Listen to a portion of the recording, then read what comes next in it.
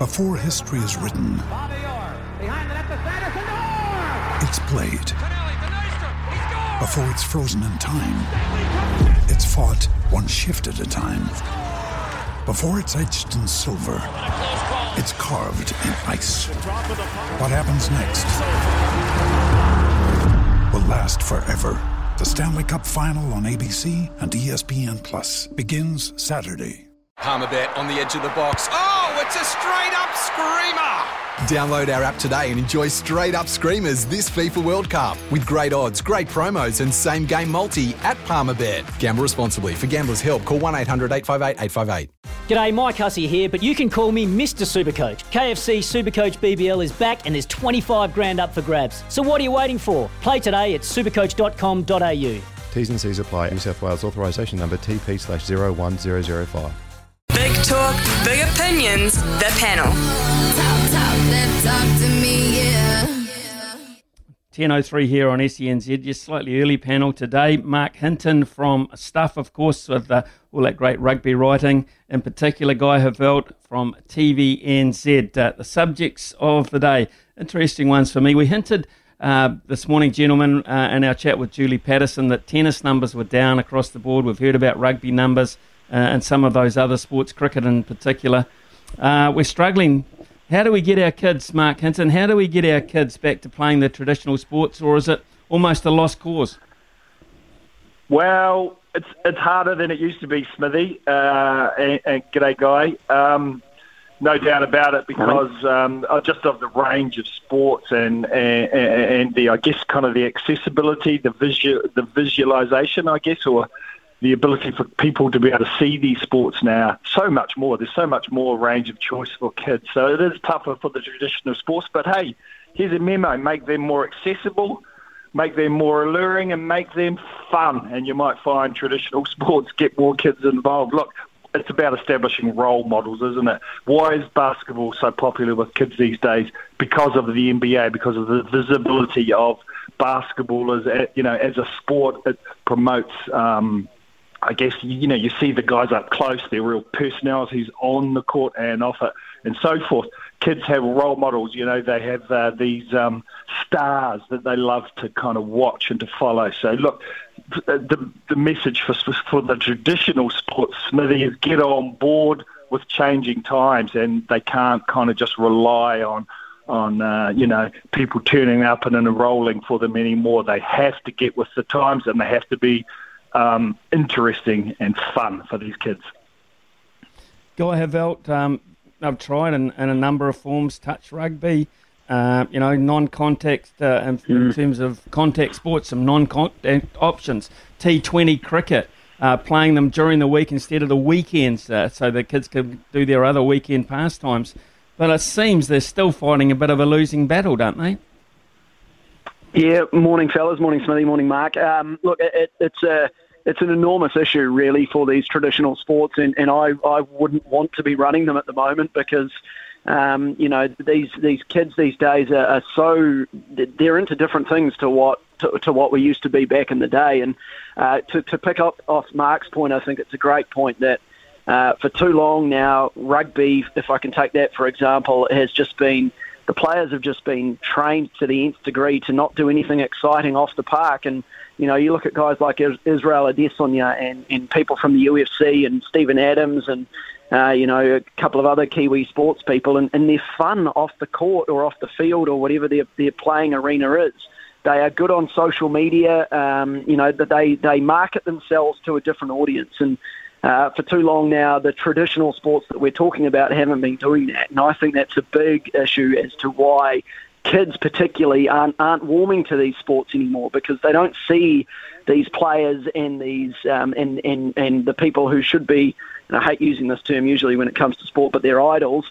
They don't see them in those fun ways that we see other sports people doing. And I think that's a large reason why Israel Adesanya has become such a promotable person, because he's different, because he says what he wants, because he, a lot of people don't like him, but the fact is that the world's changing, and he sticks up for himself and is different to anyone else, and therefore stands out. And I think that's a big part. And I just think rugby, if I can use that for an example, is just a bit too same, bit too bland. We need some personality from these people. We need to see a bit more of it. We see it with the Black Ferns and the Black Ferns Sevens, but when it comes to men's rugby, it's just so same, and so boring.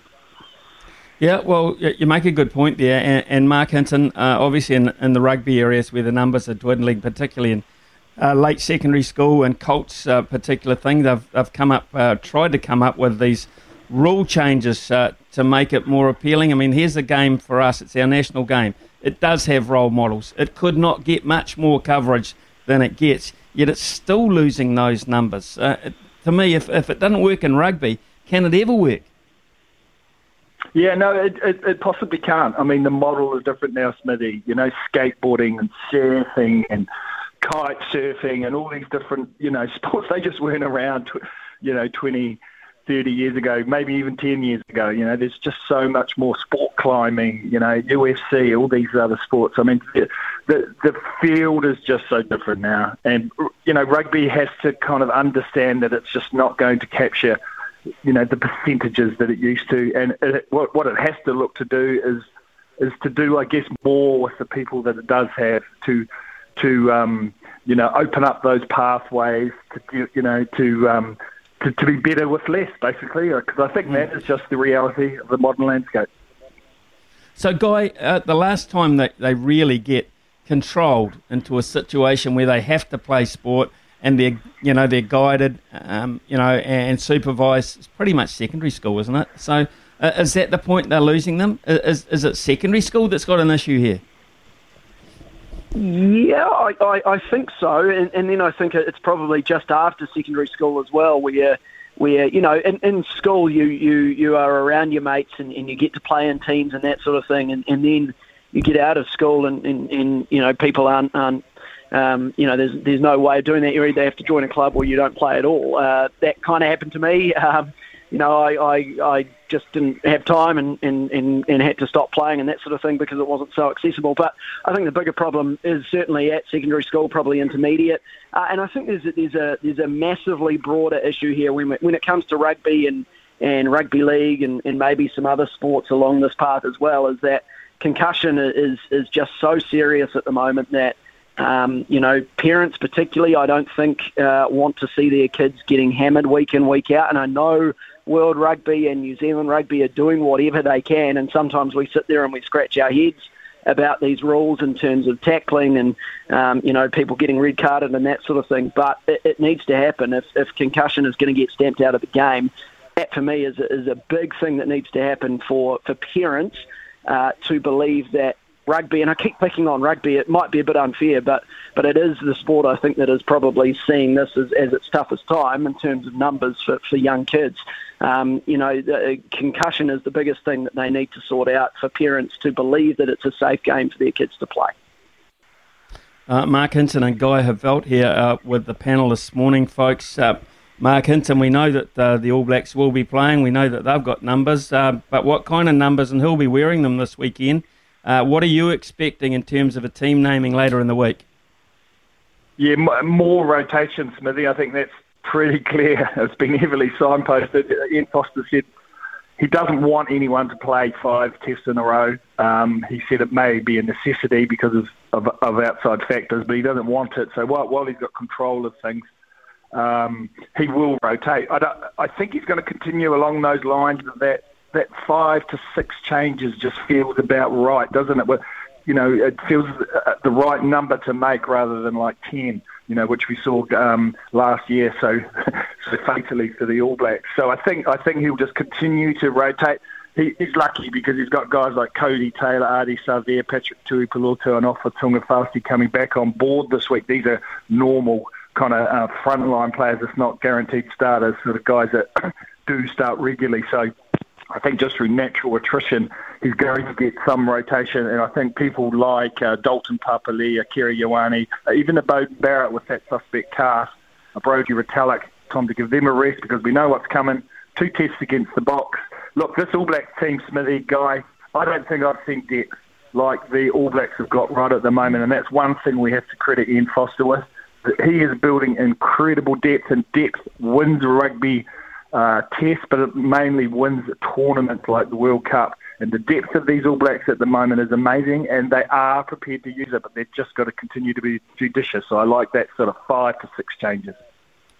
So, okay, I guess you're pretty much of a similar opinion, Guy, because as Mark pointed out, we've had so many hints come in. One thing that where depth is going to be further tested, though, is at halfback, with the news coming through that Aaron Smith will not join them at all for the Rugby Championship, and still, we're waiting to see even later on in this particular elongated tour.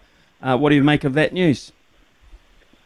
Well, firstly, I think it's wonderful for the provincial competition. It's going to be fantastic to see him out there, hopefully week in, week out, until he does join up with the All Blacks. If he does this year, I think that's a positive side to this. And also, I think halfback might be where they're tested. But in saying that, I was impressed by TJ Perenara, and I've been impressed by Brad Weber as well. I think they've got 2 pretty solid options there who they can call on, whoever they decide to go with this weekend. I think will do a decent job. Look, I'm starting to.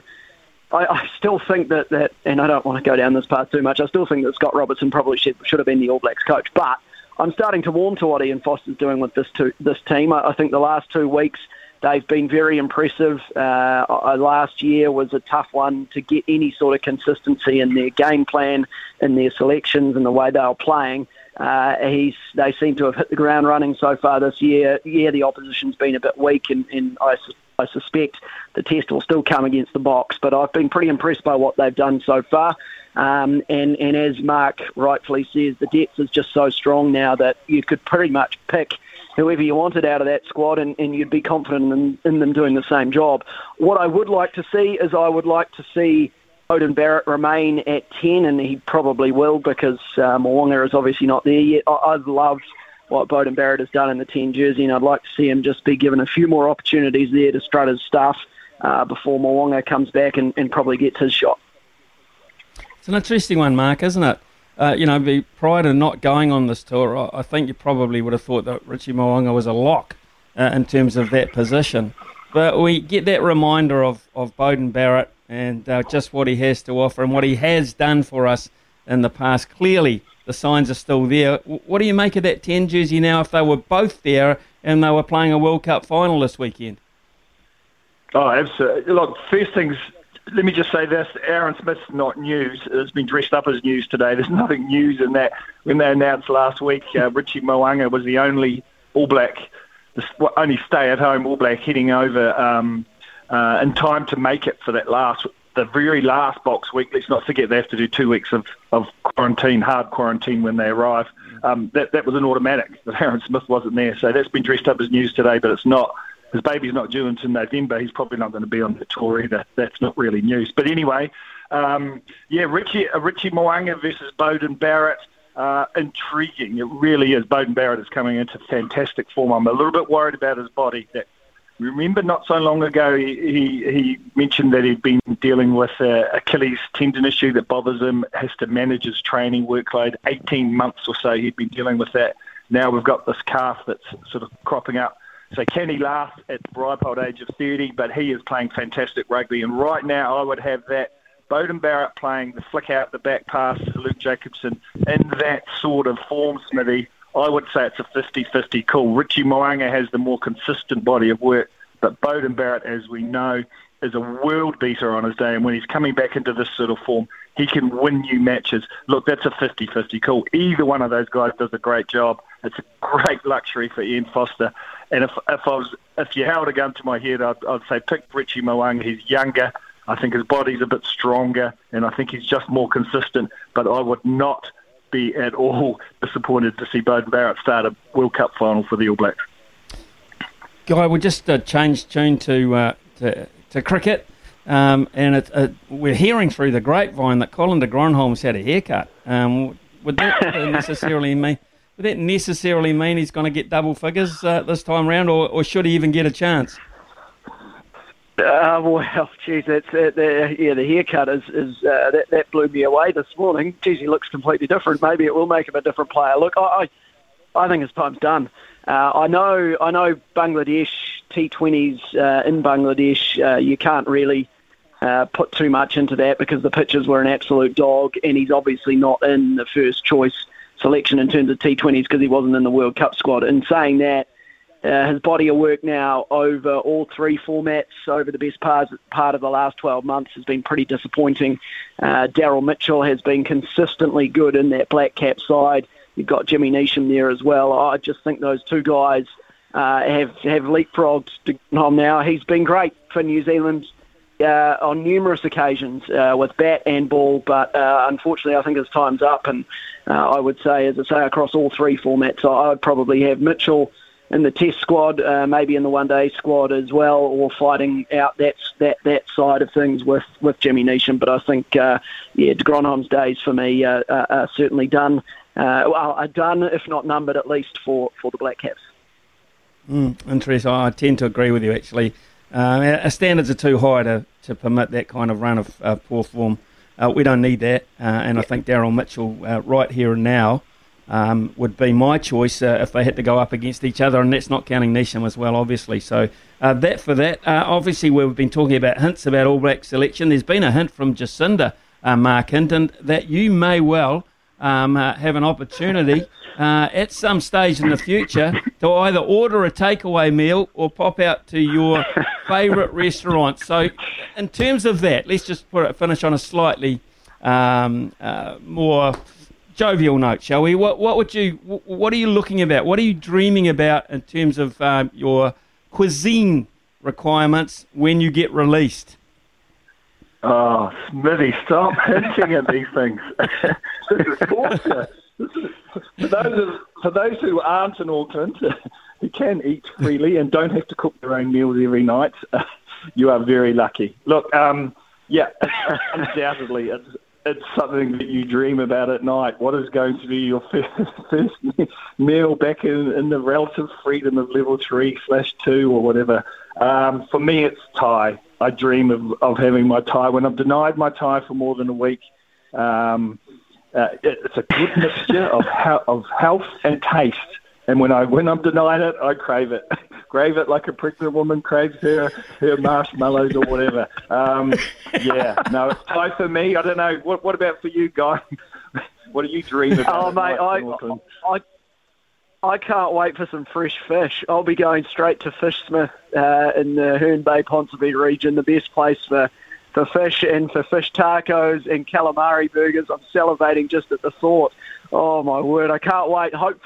Hopefully we can get out of this at least into level 3 next Tuesday, because now that you've brought that up, Smithy and Mark, all I want is a little bit of fresh fish on my plate. Okay. Please. Okay, Guy. Tip for the future, Guy. If you're looking like going into lockdown again, get some goldfish in. The other one for me is Mark Hinton. If you don't get out and get your tie very shortly, the All Blacks better play bloody well, hadn't they? Otherwise, the tone of your articles might change. I'm trying not to let my food denial get me grumpy, Smithy. I'm trying to stay happy, and luckily my wife's a very good cook, so I'm getting by. Good on you, lads. Absolutely fantastic to hear from both of you this morning. That was Guy Havelt, of course, TVNZ, Mark Hinton, who writes some wonderful stuff on stuff too, particularly in rugby, and he loves his basketball as well. So, and we now know he loves his Thai food, and Guy Havelt will be at the fish shop, first chance.